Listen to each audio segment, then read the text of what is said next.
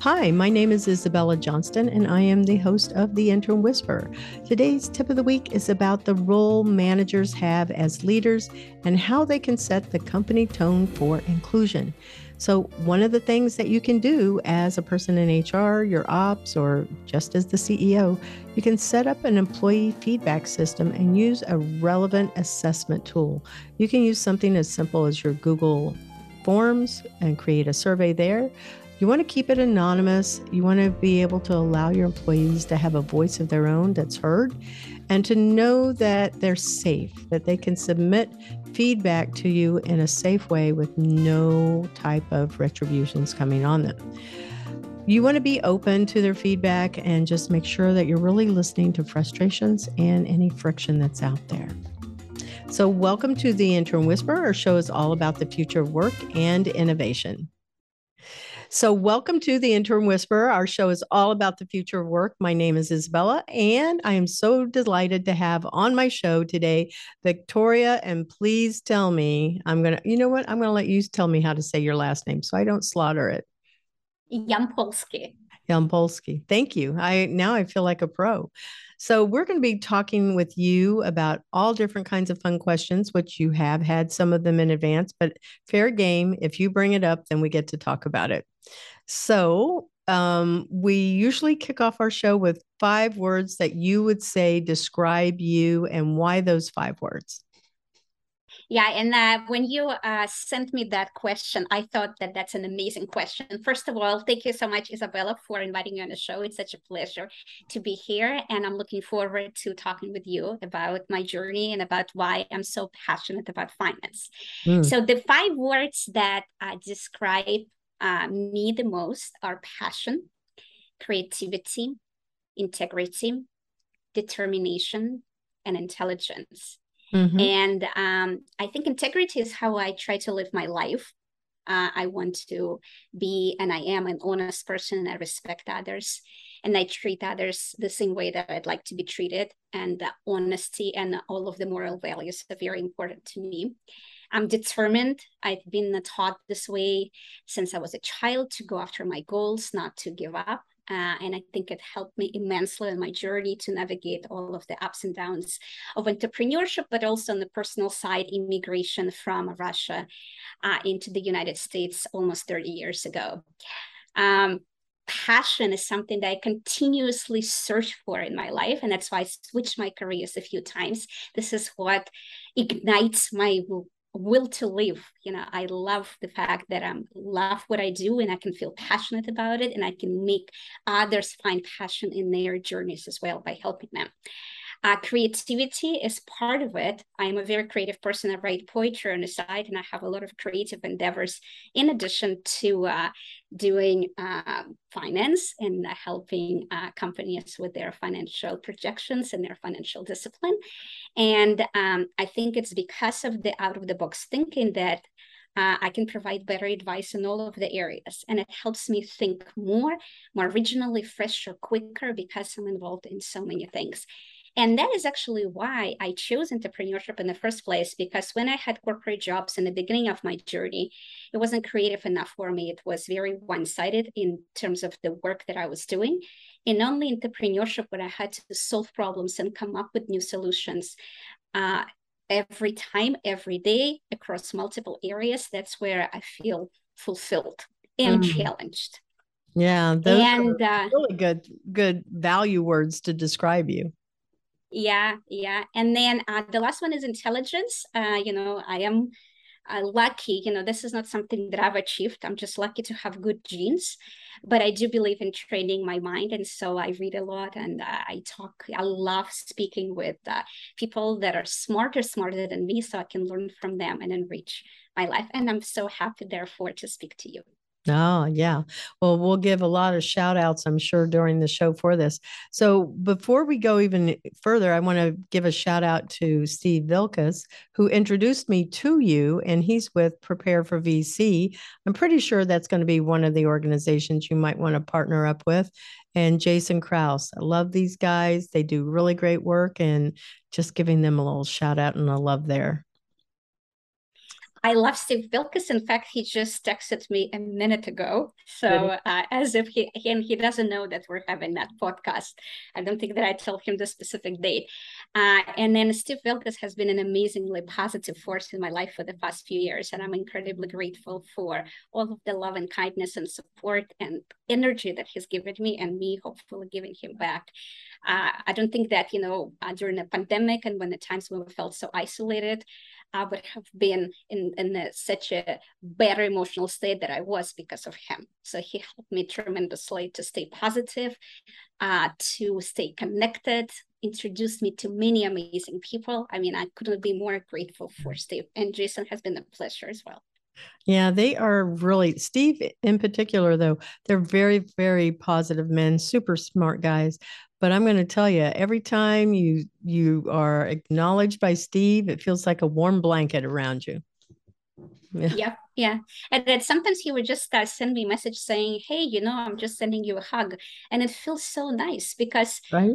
I don't have many people in my work life who would just send me a hug. And it's very nice to get a hug when, even if your day is going good, it's nice to have a hug. Oh, But yeah. especially when you may be challenged by something, or maybe you're not as motivated, or maybe something is not going to plan. And then you get a hug and suddenly it's like a ray of light. Did you know that people will have 7 careers in their life, but they also need 7 touches a day to feel appreciated, valued, and loved? I find that interesting.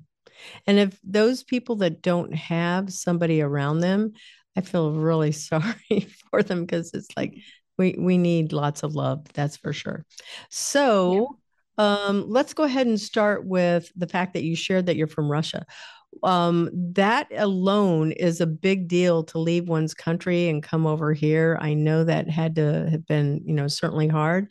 And then when you come to a country, your English is spectacular also. So you've been here long enough. You are officially like born here, just to like that's how good Thank it you. is. Yeah. I don't know if Thank you. that's considered a microaggression, but I hope not because it's like you're really good. So, on a scale of 1 to 10, how hard is it to make a scalable business model? I'm throwing that one out there because I know these are conversations that you and I had in the beginning, and you are teaching in so many great places. The Dell Women in Entrepreneurship program, and you're starting stuff. We have so much that we're going to get to cover here. So, scalable business model. How hard is it to build? Well, we know the statistics where more than 90 startups fail. And so, just based on that statistics, it is very hard. I think I wouldn't do justice to all the entrepreneurs out there if we didn't acknowledge all the hard work and grit and determination it takes to build a great company. There are certain things one can do to make their journey easier. And of course, it makes a difference whether it's your first startup or second startup. Just like when when the baby learns to walk, they stumble when they have first taken a few steps. Similarly, when an entrepreneur first builds their venture, they stumble because they don't know certain things. And the better parents they have around them in the form of mentors, advisors, their teammates, investors, their support network, other fellow entrepreneurs, the better they learn to walk more freely and not Mm-hmm. fall. But it's not possible not to fall. I think anybody who's going to tell you that they never fall is going to be lying. Yeah, So they it is are. very hard. But I would say it is easier if you have certain elements as part of your team, as part of your venture, if you have prior experience, etc. Mm-hmm. Yeah, and people have a fear of money. I'm pretty sure you encounter that a lot. I don't know if can you tell me if you think women have more fear about money than men? And this was not a planned question in all fairness, but I think that typically it might be that women might say they have a fear of it. What do you think? And I love that you're a woman in this industry, so we can dispel myths. Yeah, I mean, I think that women's relationship with money comes from their family, right? And it's Mhm. not even about raising investment for their startup. It could be how they treat their personal investments. And I think it comes from the fear of the unknown and lack of confidence. And I can even tell a story that I encountered for myself because I'm a woman and I'm human and I'm not, I'm still subject to the same fears and doubts that everybody. So a few years ago, I needed to decide if I needed to incorporate my company. And this was an accounting question. And this was beyond the level of my expertise, even though I know accounting, I teach accounting, I know finance. And because of those things, I thought I should be able to figure it out. And I could not because actually it's not that simple. And until I admitted that I need help and I went and I got qualified advice, I just basically felt paralyzed and I actually did not make any decisions for a few years. And that had negative consequences because, obviously with the wrong structure, I paid more money in taxes. Now, this is a very small thing, but I think it's telling because the same can be extrapolated to any woman who doesn't feel confident about the bookkeeping, raising money, financial projection, valuation, if it's the fear of the unknown and almost the pressure to do everything yourself and the fear to make a mistake that makes us paralyzed and actually holds us back from achieving our dreams. And in a new program that I'm actually going to be launching, teaching strategic and financial planning for women entrepreneurs, one of the things we're going to address are those beliefs and how those beliefs manifest themselves and how we run our businesses. What does it mean if you have a fear of the unknown? What does it mean if you have a fear of failure? What opportunities are you going to pass by and not take advantage of because you have those convictions that you think may only be damaging you or not damaging you, affecting you in your personal life? No, they're affecting you in your business life too. So yes, I think women have a more difficult relationship with money. It comes from the lack of confidence. It doesn't help that we see very discouraging statistics about only 2% of women founders raising capital. We know that going in, we know that our chances are lower. If you're a diversity founder, your chances are even lower. If you're a foreign founder, immigrant founder, your chances are even lower.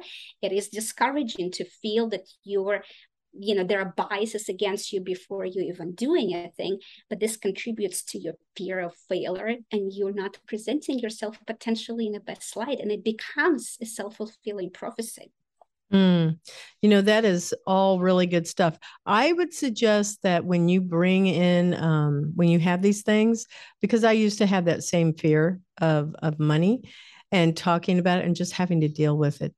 So having some people that are women that are willing to, strip off that mask and say, yeah, that was me. And let me tell you all the mistakes I made. Don't make these mistakes, do these things that will certainly validate what it is that you are bringing to the masses. That would be one thing. And then you also said something else is that women are traditionally they don't receive much funding, and that is true too. I am so lucky that I get to be around people, women and allies, men that are allies that want to change that, and that's everything. So I am excited for you and for what it is that you're doing here also. Um, so let's see. Simplest financial skill that people should embrace that will change their thinking. Oh, I have one, but before you start, I want to share one. Have you heard of this app called let me get it open here. It is Elevate. I think so, but is that a meditation app or No, it's no? actually elevate your mind in the Oh, sense of like it teaches you how to have better math skills and speaking skills, and mm, memory skills and writing skills, all of those. So I downloaded that app and that was the simplest thing for me. And I was just practicing my math, my division, my percentages. And it's something that's free and I was able to take advantage of it. But I can't wait to hear what your suggestions are. So, what's the simplest financial skill that we should embrace? well, finance is, I would say, a mystery to most people.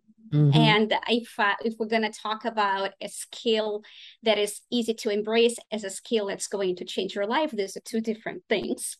I would say a very important concept that every founder should know is the difference between cash and income. Oh, yeah. Now, it's very often equated to each other, but they're not the same thing. And therefore, we have two different financial statements, one of which tracks how cash moves and depicts liquidity of the company, and that's a cash flow statement. And another one is a profit and loss statement, which converts our income into the net profit. Now, and by income, I mean sales, right? Which converts our revenue into net profit. Now, if I'm going to talk about a skill that's going to improve one's insight into one's business, I would say it's the ability to really interpret your financial statements. And by that, I don't mean by looking at the financial statements and saying, okay, my revenue went up, my costs went down, or my costs went up, or I need money. But it's understanding how this relates to your strategy. What are the numbers telling you about how your business is doing? Is your strategy working? Which parts are working? What should you focus on? What should you change? What should you do more of?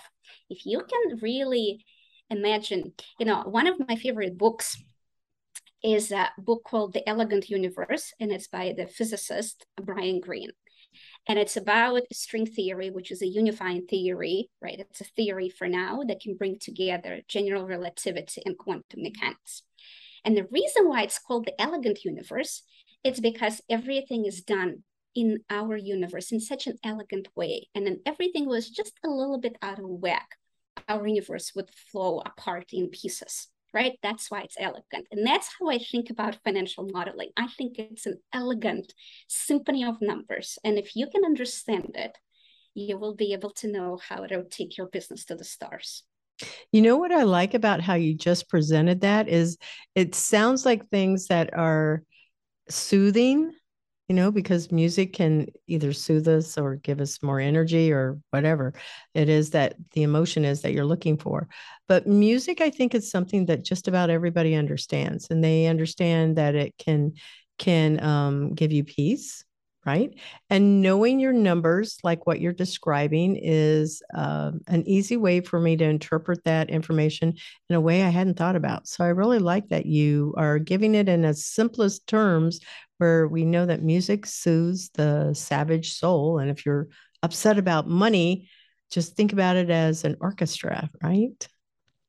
Well, and create a plan that would calm your fears, right? So you can Yeah. have a peace of mind. If you have proper foundation in place, if you have proper processes in place, then you have time to react to market feedback and to make the right decisions and avoid all the stress that comes with being fearful of running out of money, not raising investment in time, not knowing what to do, etc., having to lay off people, right, more than what you intended to, etc., etc. That's why, by the way, I have plans in my virtual background, because when people come to me to talk about finance, I want them to feel peaceful and calm, because that's what they're going to get by working with me. That's and good. clarity as well. I think that finance brings you clarity to your decisions. It helps to build that link between your vision and concrete measurable results. Mm. And you mentioned a lot of things that people don't really realize. Many times in a personal life, we don't think about, well, how much, we use this term in business, how much runway do you have until you run out of money, right? But people don't think about that in their personal expenses. I bet that's one of the things that you use, because if you relate it in a personal way, like how you're describing, then I would be able to understand, oh, runway. Oh, that's how much money do I have saved? That's what you're really saying, is how much is there in case stuff happens, right? All I can say is that anything can be explained conceptually without too much math. Brian Greene was able to explain string theory, where sometimes you can't even understand the theorems that they're trying to prove. If he was able to explain it without any math formulas, I can surely do it with finance, which is a lot simpler in concepts. And it is my mission. It is my mission to demystify finance so that every founder out there knows how to use it to make their dreams come true. That is like why I created the Startup Station. Oh, that's so good. And I looked up Brian Greene's name while you were talking to find the book, and I see that there it is. It's on the it's definitely available anywhere. But just so our listeners know, his last name is spelled Greene with an E on the end, and it's the typical way we think of spelling Brian, Brian. So I'm going to go and check that book out. That might be a really good book that you require everybody to read going into your program. I don't know if that's what you do, but that could be a good start. That would be a pretty intense. It's 400 pages with a very small font. Oh, but if they can do that, they can definitely pass any Startup Station course. Yeah, that's for sure. Maybe you can take that book and rewrite it into simpler terms, you know? That's true. Yeah. That's true. Yeah. That's as my next project. After I write a book on financial modeling, which is my goal in about a few years, to put everything that I'm teaching and to put all of my work into a book. But after that, I can work on the elegant universe. Maybe the book will be called The Elegant Finance. I like the word elegant. Thinking. Elegance, elegant financial modeling. Yeah, elegant financial modeling. That's good. Stick with that one. All right. So where did you go to school? How did you get started? How did you end up in the United States? All of those good things. Well, we came because we're political refugees from Russia in 1996, and I went to Cornell to pursue computer science and math, which was, from my understand, an achievement because I didn't really know any universities except Harvard and Yale. And I think I only applied to computer science in Cornell because computer science in Cornell was ranked number 3. And I was in Boston, and MIT was where my parents were, so I didn't want to go there. And Carnegie Mellon, which was a school number 2, that's where my dad was, because my mom and my stepfather were in Boston. My dad was in Pittsburgh, so I didn't want to go to Pittsburgh to be with my dad when I already didn't want to go to Boston to be with my mom. That's why I chose Cornell. And that's, it was so overwhelming coming from Russia to see so many universities. There were, I think, more than 3,000 universities, and to choose the ones to where I wanted to apply and then to go through the application process. And without knowing English, actually, I did not speak much English at that time. And it seems now, I don't even know how I did it. I remember I used to call colleges and I would ask them when I can apply. And I couldn't really understand what they were saying. So I was phrasing questions in a way where they would just say yes or no. So yes or no, I could understand. Anything they would say after it would be like abracadabra to me. So I got into Cornell. And I pursued computer science. And about when I was a junior or senior, I realized that I didn't want to be a programmer. I wanted to go more on a business side. So I went to do IT consulting. When I did IT consulting for Capgemini, again, I realized that that wasn't where my passion was, but because I was in financial services, I thought, well, maybe I should go in finance.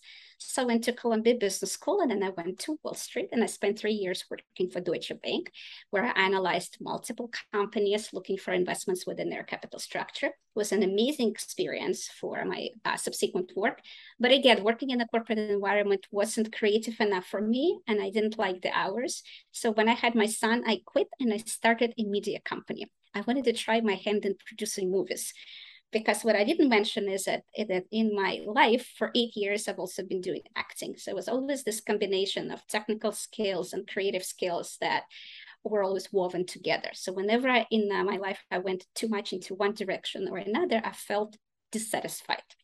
So I decided to start a film company and raise a lot of money for a slate of films. I wanted to solve all of the problems of indie filmmaking.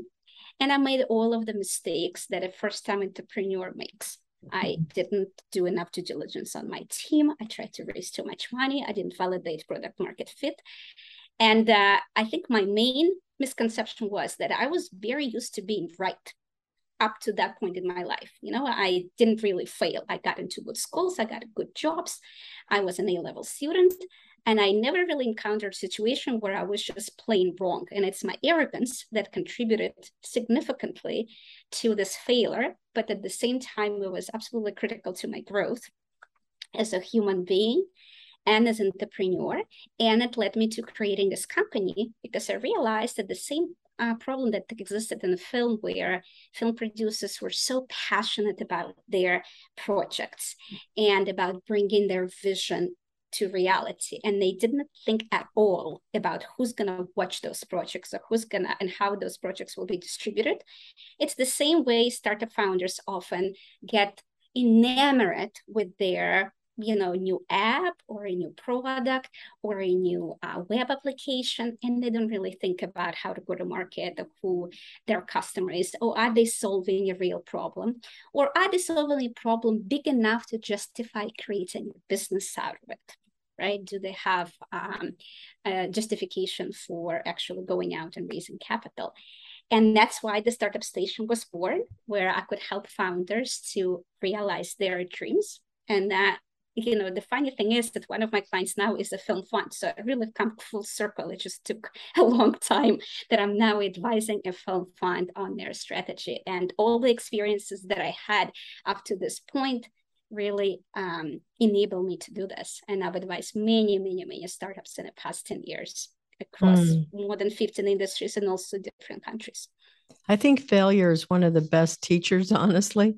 And I know that I've tried several businesses also. Now, I was a teacher, but when I tried a business, I would sit here and go, okay, some of them were like, off the shelf things if you're selling, whether it's makeup or whatever that you want to do, books.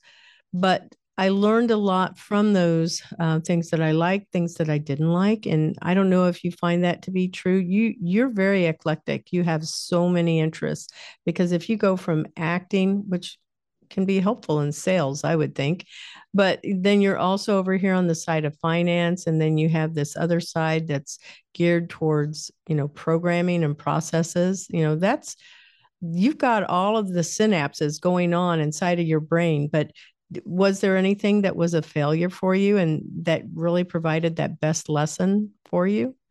I don't know. I don't think finance people experience that low. Well, when I didn't raise money for my production company and I let everybody down and we had to give back all the intellectual property, all the screenplays were optioned, that was definitely a blow to my ego. And I learned that I'm not always right. And for me, that was a very big lesson. I think that's the best lesson that I could possibly learn. And I learned that I need to ask people for help and respect their opinion, and that sometimes it's not going to match mine, and that could be the right opinion, the one that doesn't match mine.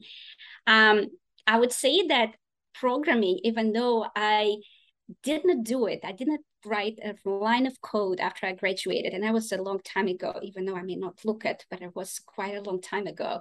It helps me every day, and it helps me in the way how I analyze things. It helps me in the way how I build financial models. I think of financial models as the company brain, and the ability to link strategic decisions through the business logic to financial results is what makes the business models that I teach how to build and I build so unique and so useful. When you build them at the higher level and you obscure that logic, then you can't really understand what has happened with your company and how did you end up in a financial situation that you have. Sometimes it's obvious, but a lot of the times, because of the factors involved, it's not. And so it helps me immensely in the way how I structure my thinking, in the way how I create my content. It's a program, in the way how I even structure my day. I structure it like an algorithm where I'm so highly efficient and I pull activities together. And the day before, I think through what I'm going to do the next 3 days and I plan it out. Mm-hmm. So even though I don't physically write in Java or C++, the skills helped me greatly. And then finance, finance is extremely useful as a business intelligence tool. I would not going to say that it's the only useful skill. There is marketing, there is product development, there is operations, there is human resources. Everything is important. For me, finance, because it has a math component and I love math, is what I'm passionate about. And the story that I can tell about the human dream. I think that the one of the best things that I got from I can't remember the book that I read it from, but they were talking about how the relationship between finance and computers or computer programming was very tuned in with each other because you could tell what the market trends were going to be. That's what you focus on. And so it was really useful for being able to be more predictive in how they would spend money and what they would spend money on, whether it was hiring people or if it was, adopting a new platform for the company. I would like to learn that. I would like to be seeing it more from that forecasting side so I could be not spending based on what the current snapshot looks like, which is a balance sheet, right? The balance sheet is the snapshot of your current financial position. But yeah, that's why you build a projection for the next few years to see how your company can grow and evolve and to really understand how to get from point A to point B, what's going to be required, how much capital, who you need to bring on board, what milestones you need to meet, etc. So you Yeah. need to start from your current position. Of course, you need to take that into account and you need to be realistic. You can't, if you're a small startup, you can't say I'm going to spend $100 million on marketing because I want to be No. like a very big company. So it needs to be in consideration of your product development, labor, intellectual property, if there are any timelines and patents that need to be met, and financial constraints. Mm-hmm. Something that I saw a lot of companies doing here in Orlando is companies that seemed really solid, but yet they still had to lay people off because of the way that the hiring process and how people were buying and spending. And these were technology companies. I was surprised that they would have to lay off. One of them, it was an influencer marketing company, had to lay off at, they said 30%. That's a lot of people, so many people. And I felt really bad for them because I know that these women are smart. They're really wise and frugal with that. But I went, is there something that could be seen so that they would have been going, okay, well, let's hold off hiring for a little bit longer so they would not have had to lay anybody off? Have you seen that? What are your thoughts? My thoughts are that technology companies typically have a high operating leverage.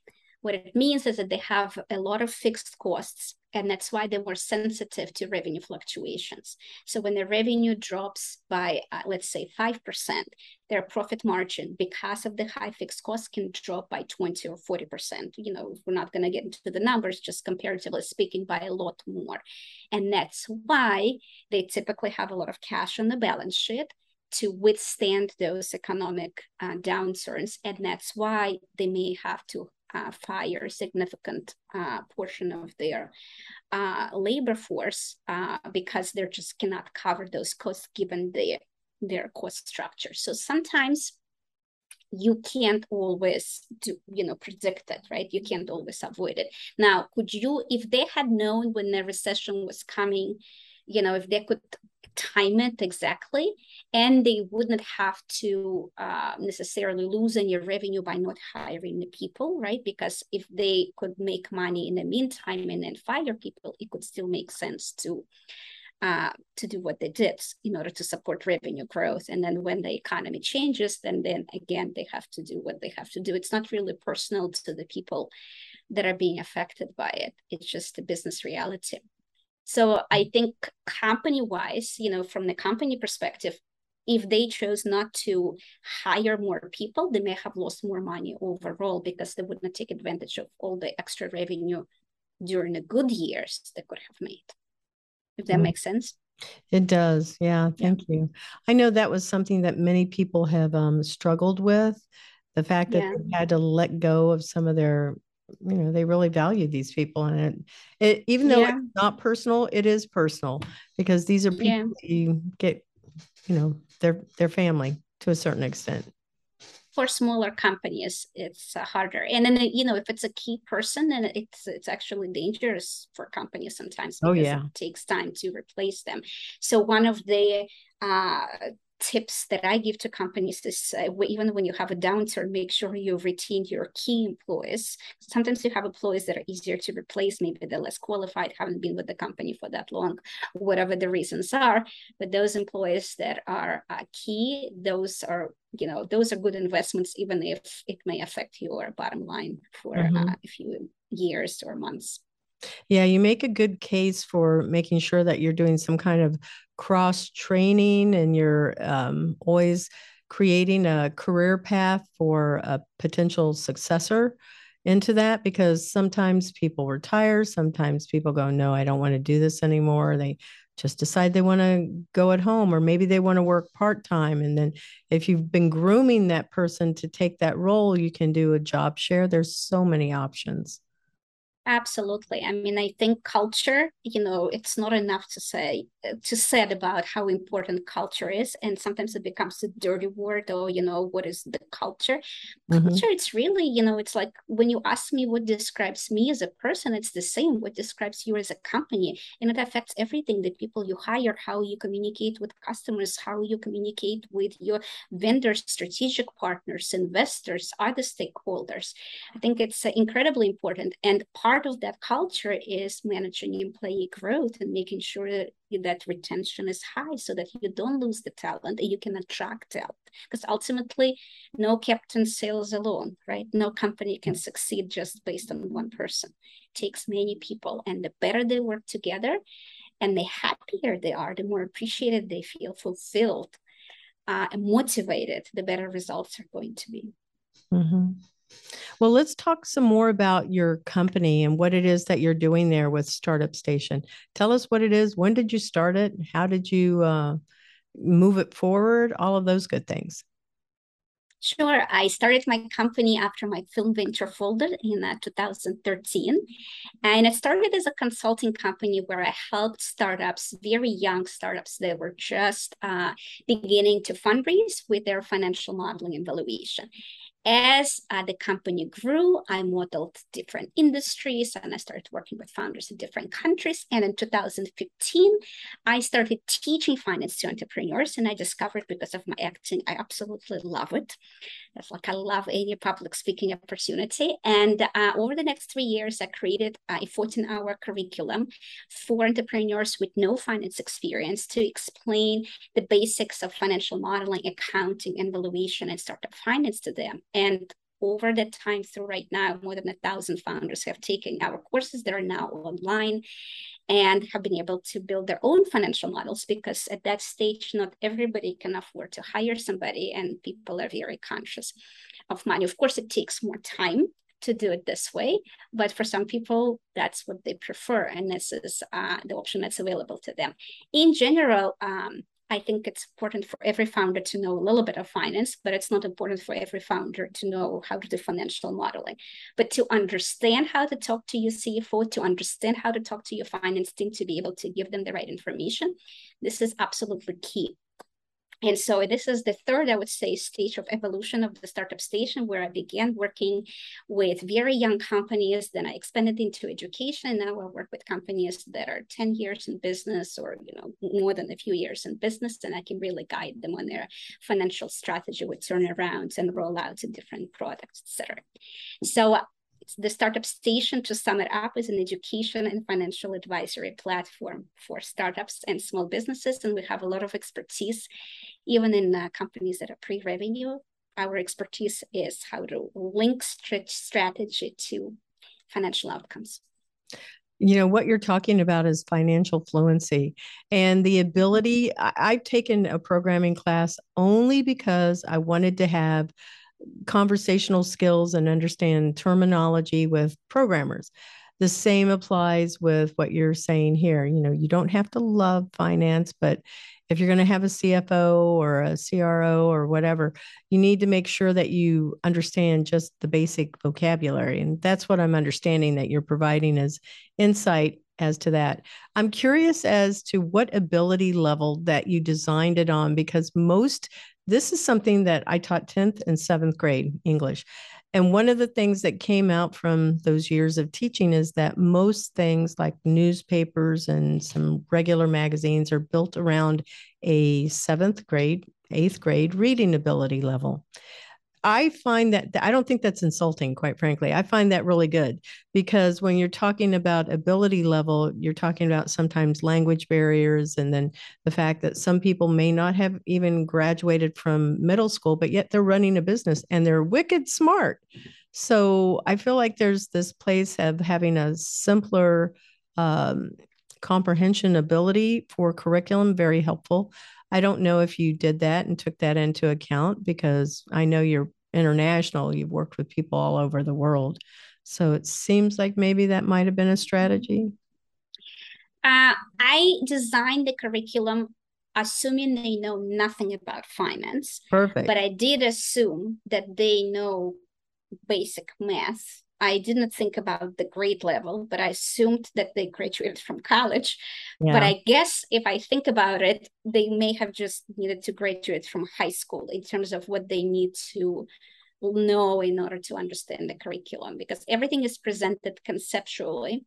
And, you do need to do some basic, multiplication, division, exponents, subtraction, addition, basic math operations. But it's more about um, creating your business plan and understanding how to convert that into a financial plan. So it doesn't require any prior knowledge. Hmm. Well, we're going to take a break. We could be talking about finance for the whole show, but I want to make sure we take a break to acknowledge our sponsor, Cat 5 Studios. The Intern Whisperer is brought to you by Cat 5 Studios, who help you create games and videos for your training and marketing needs that are out of this world. Visit Cat 5 Studios for more information to learn how Cat 5 Studios can help your business. Thank you, Cat 5 Studios.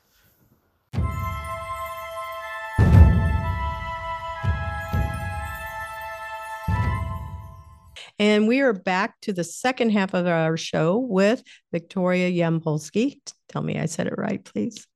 Perfect. Yeah, Awesome. Thank you're you. a natural Oh, sayer of Eastern European names. good. I'm glad to hear that. Favorite quote that you live your life by? I really like Thomas Edison's quote, where I haven't failed. I just found 100,000 ways that won't work. Oh, I love that. So So I think good. that's that. Whenever something doesn't work for me, this is what I tell myself. And it Yeah, that's good. I'm going to remember that one too. What is the one skill that you believe everyone should focus on that brings them and others value? I think it's the ability to emphasize, to empathy. And it's the ability to listen and to really understand another's point of view and to accept it as valid. Because you Mm. already know what you're thinking, you already know what you're right, that you're right in whatever you want to do. It's when the disagreements occur. Uh, that's when it's important to listen to others. And also in decision making, I believe that the best decisions are made when there is diversity of thought. I like your answers the best. I've heard a lot of answers to that question, I can tell you, but I Mm. really like the fact that you mentioned the diversity of thought and just genuinely listening. It's an over It's an over, what is the word I would want to use? It is not recognized for the value that it has, and people don't demonstrate genuine listening, active listening, as much as they should. Well, everybody likes to talk about themselves. My best conversations with clients is when they talk for 55 minutes after 1 hour, and then I tell them something for 5 minutes, and then they tell me in the end that they had a good conversation with me. I find it very funny. But I think that was a conversation that was well conducted on my part. Yeah. Yeah. So, I think that, well, a lot can be said by saying nothing and just listening, right? and you can learn a lot. You know exactly what to say in the end. You learn Yeah. so much about the person. So I think but it's not just, in sales processes where it's important. I think, when you're working with people, when in your personal interactions, whenever you disagree, this is when you should take a step back and listen to what the other person is thinking. That is how you can get to a win-win arrangement. It's not about pushing your own point of view. Yeah, that's very true. Very true. So you and I had talked before we even got on this show, and typically in the second half of the show, we go into the future of work and what is that going to look like. You gave me a recommendation to go and watch Black Mirror. I have only watched 2.5 seasons, and I honestly can't watch it anymore because it is just so upsetting in this sense of ethical dilemmas. It's mesmerizing. It's thought provoking. It's provocative, in so many ways. But it is also disturbing. Yeah, yeah. Something that seems like a really good technological improvement can actually have devastating consequences. For those who don't know, Black Mirror is a series created by an English screenwriter and I guess a futurist, Charles Brooker, I believe, and Brooker. And it's about, it's a series of completed stories. They're typically 1 hour long about different phenomena, something that may actually happen. It's very believable that it can happen in our real life and what that would mean, what consequences it can have on our interactions and our happiness. I find it an interesting conversation to have now, especially now that we're all so busy with developing AI and making it better and faster, etc., without perhaps taking a step back and thinking, why are we doing what we're doing and what Right. impact it can have on humanity. It's almost like it becomes a pursuit to be God, to be Yes. so all-knowing, right? Yeah, it's an ego to be powerful. And in fact, there is one episode that I remember where a woman created a robot to replace her dead husband, and the robot, they took all of the husband's communications. I don't know if you watched that episode yet. I didn't. I actually And started backwards, just so you know. For some reason, I started 5, 4, and I got through season 3 halfway, and they're all truly ethical dilemmas. I saw anyway, but keep going. I haven't seen this one. This is probably from the seasons, the ones that I remember. And so basically they take AI and they download all of the communication, messages, phone calls into the neural network. And so this robot looks exactly like that husband, begins communicating with the woman, and she gets eventually extremely confused. And so that episode maybe came out like 8 years ago. And 3 years ago, there was an AI that a few actually Russian developers developed because one of their founders died in a car accident and they couldn't really reconcile themselves with the thought that he's gone. And they developed that AI. Okay, it wasn't a robot that looked like that guy, but it was a chat where they could intelligently communicate with that person. And I'm sure that did not help their healing. But it's actually, it was just funny to me that something that seemed, 8 years ago, we're like, oh, that's a cute story. That's interesting. Let's talk about how we would react to it. And then it happened 5 years later. Yeah. So we're not so far from what's being described in those episodes as we think.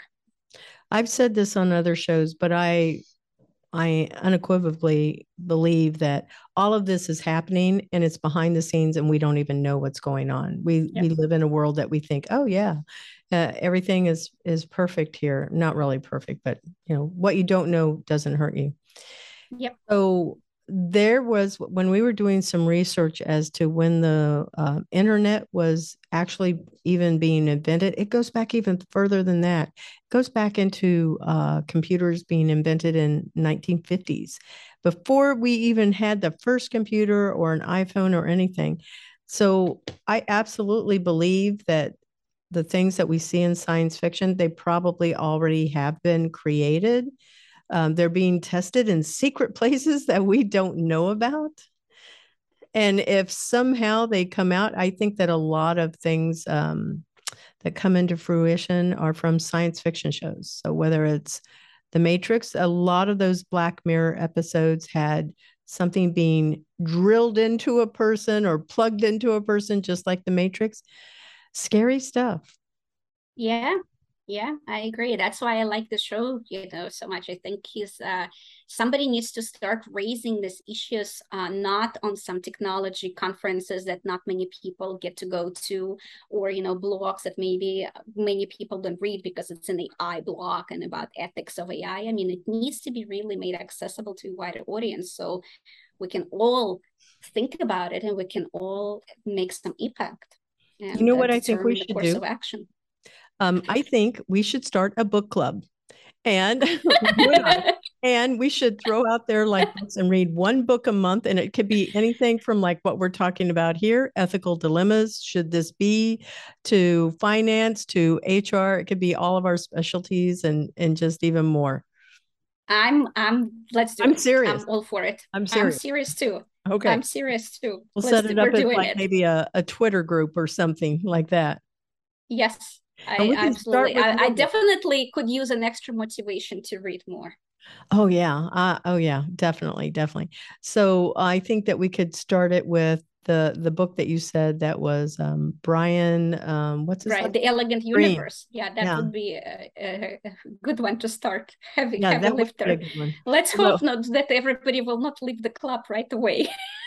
that might be a little too heavy. You're right. Given Yeah, you said that it's small print and it's a lot of it's words. the I literally like when I read this book, I feel my brain expanding. I feel I'm getting smarter when I'm like, wow, I'm able to understand these concepts. These are not easy concepts, but Yeah. he explains it in a way where it's possible after you read it a few times.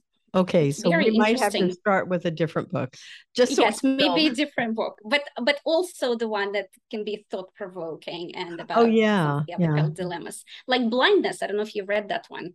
No. No, it's Jose. He won a prize for it. It's about a world that's gone blind, except one woman, or like I believe one person did not go blind. It was some disease that affected everybody, and what happened with people when Oh they went wow. blind. I've got the metaverse and how it will revolutionize everything, and it's by Brian Matthew Ball.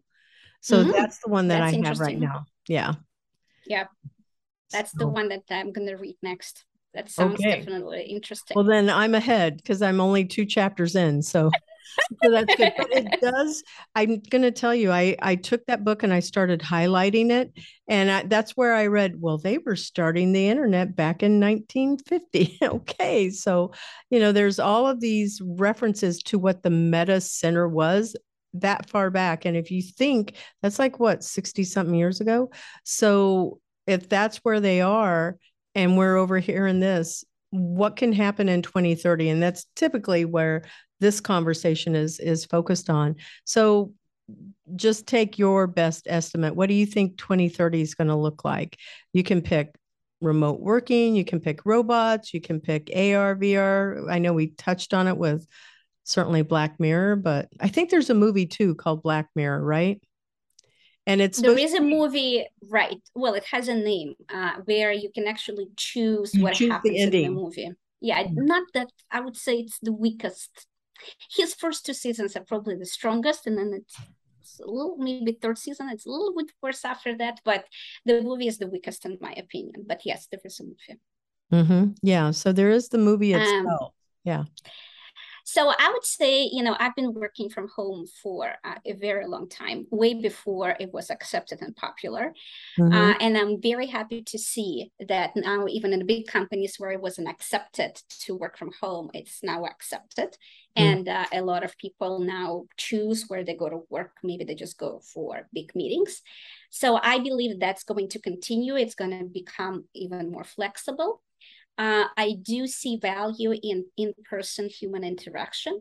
So in the absence of us devising some AR, VR alternatives where we can feel we're, as if we're in the same physical space, and we can, I guess, understand how each person looks in a physical space, I would say meetings will stay and they will be important.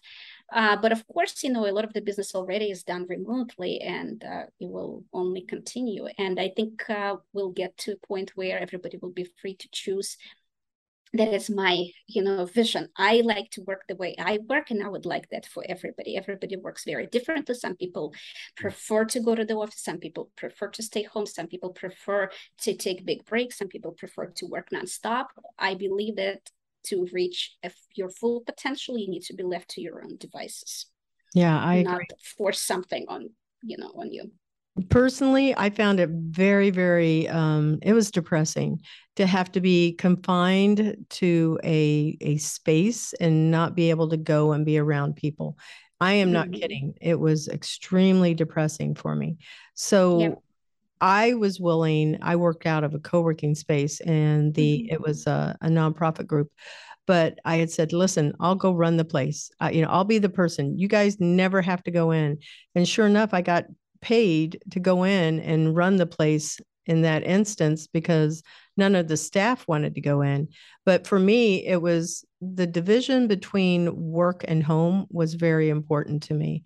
And the ability to be around other people, even if it's strangers walking on the street and seeing them, was still very valuable. So, yes, I totally get what you mean. Yeah.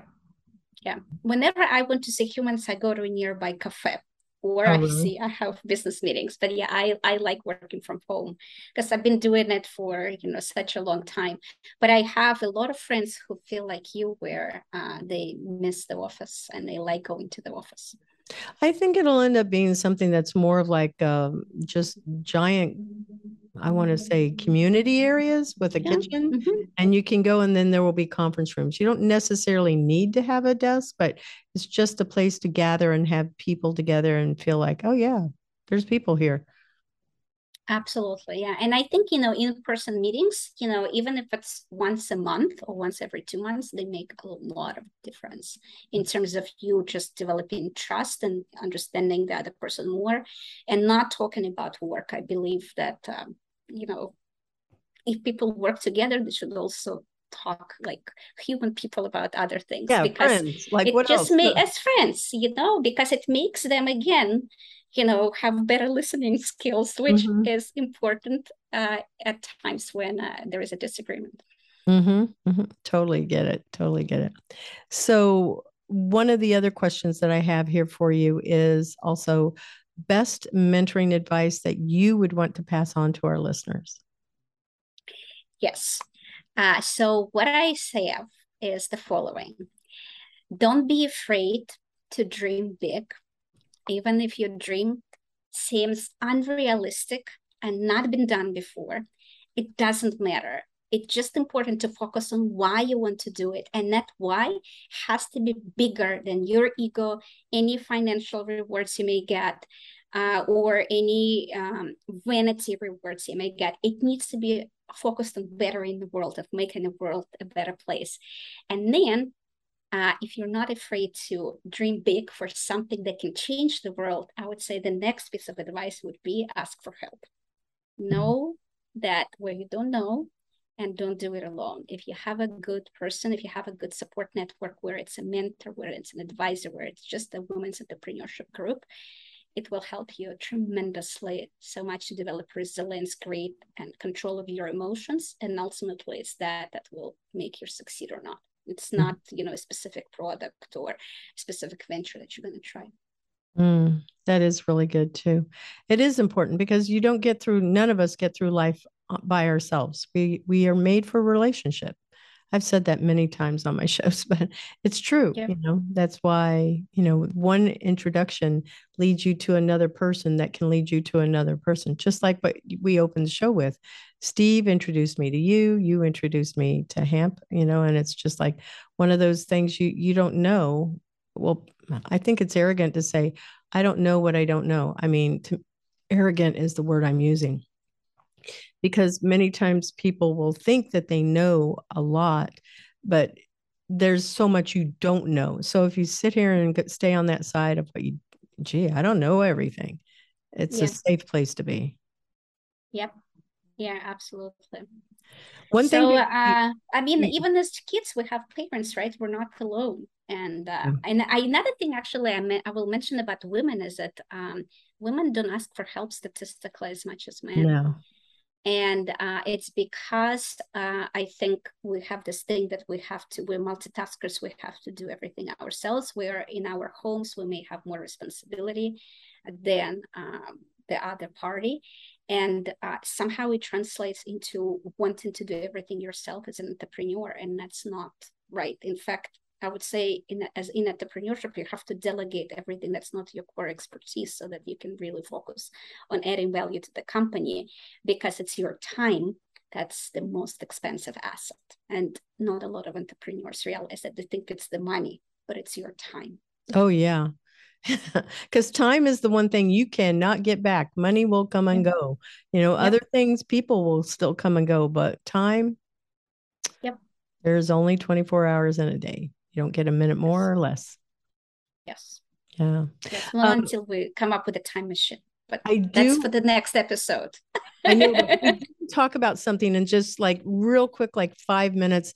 You're doing some amazing work with the Ukraine. I'd love for you to tell our listeners what it is so we can also help support in that area. Oh, thank you so much. This is so kind of you. So as I mentioned, I'm originally from Russia, but my family is partly from Ukraine.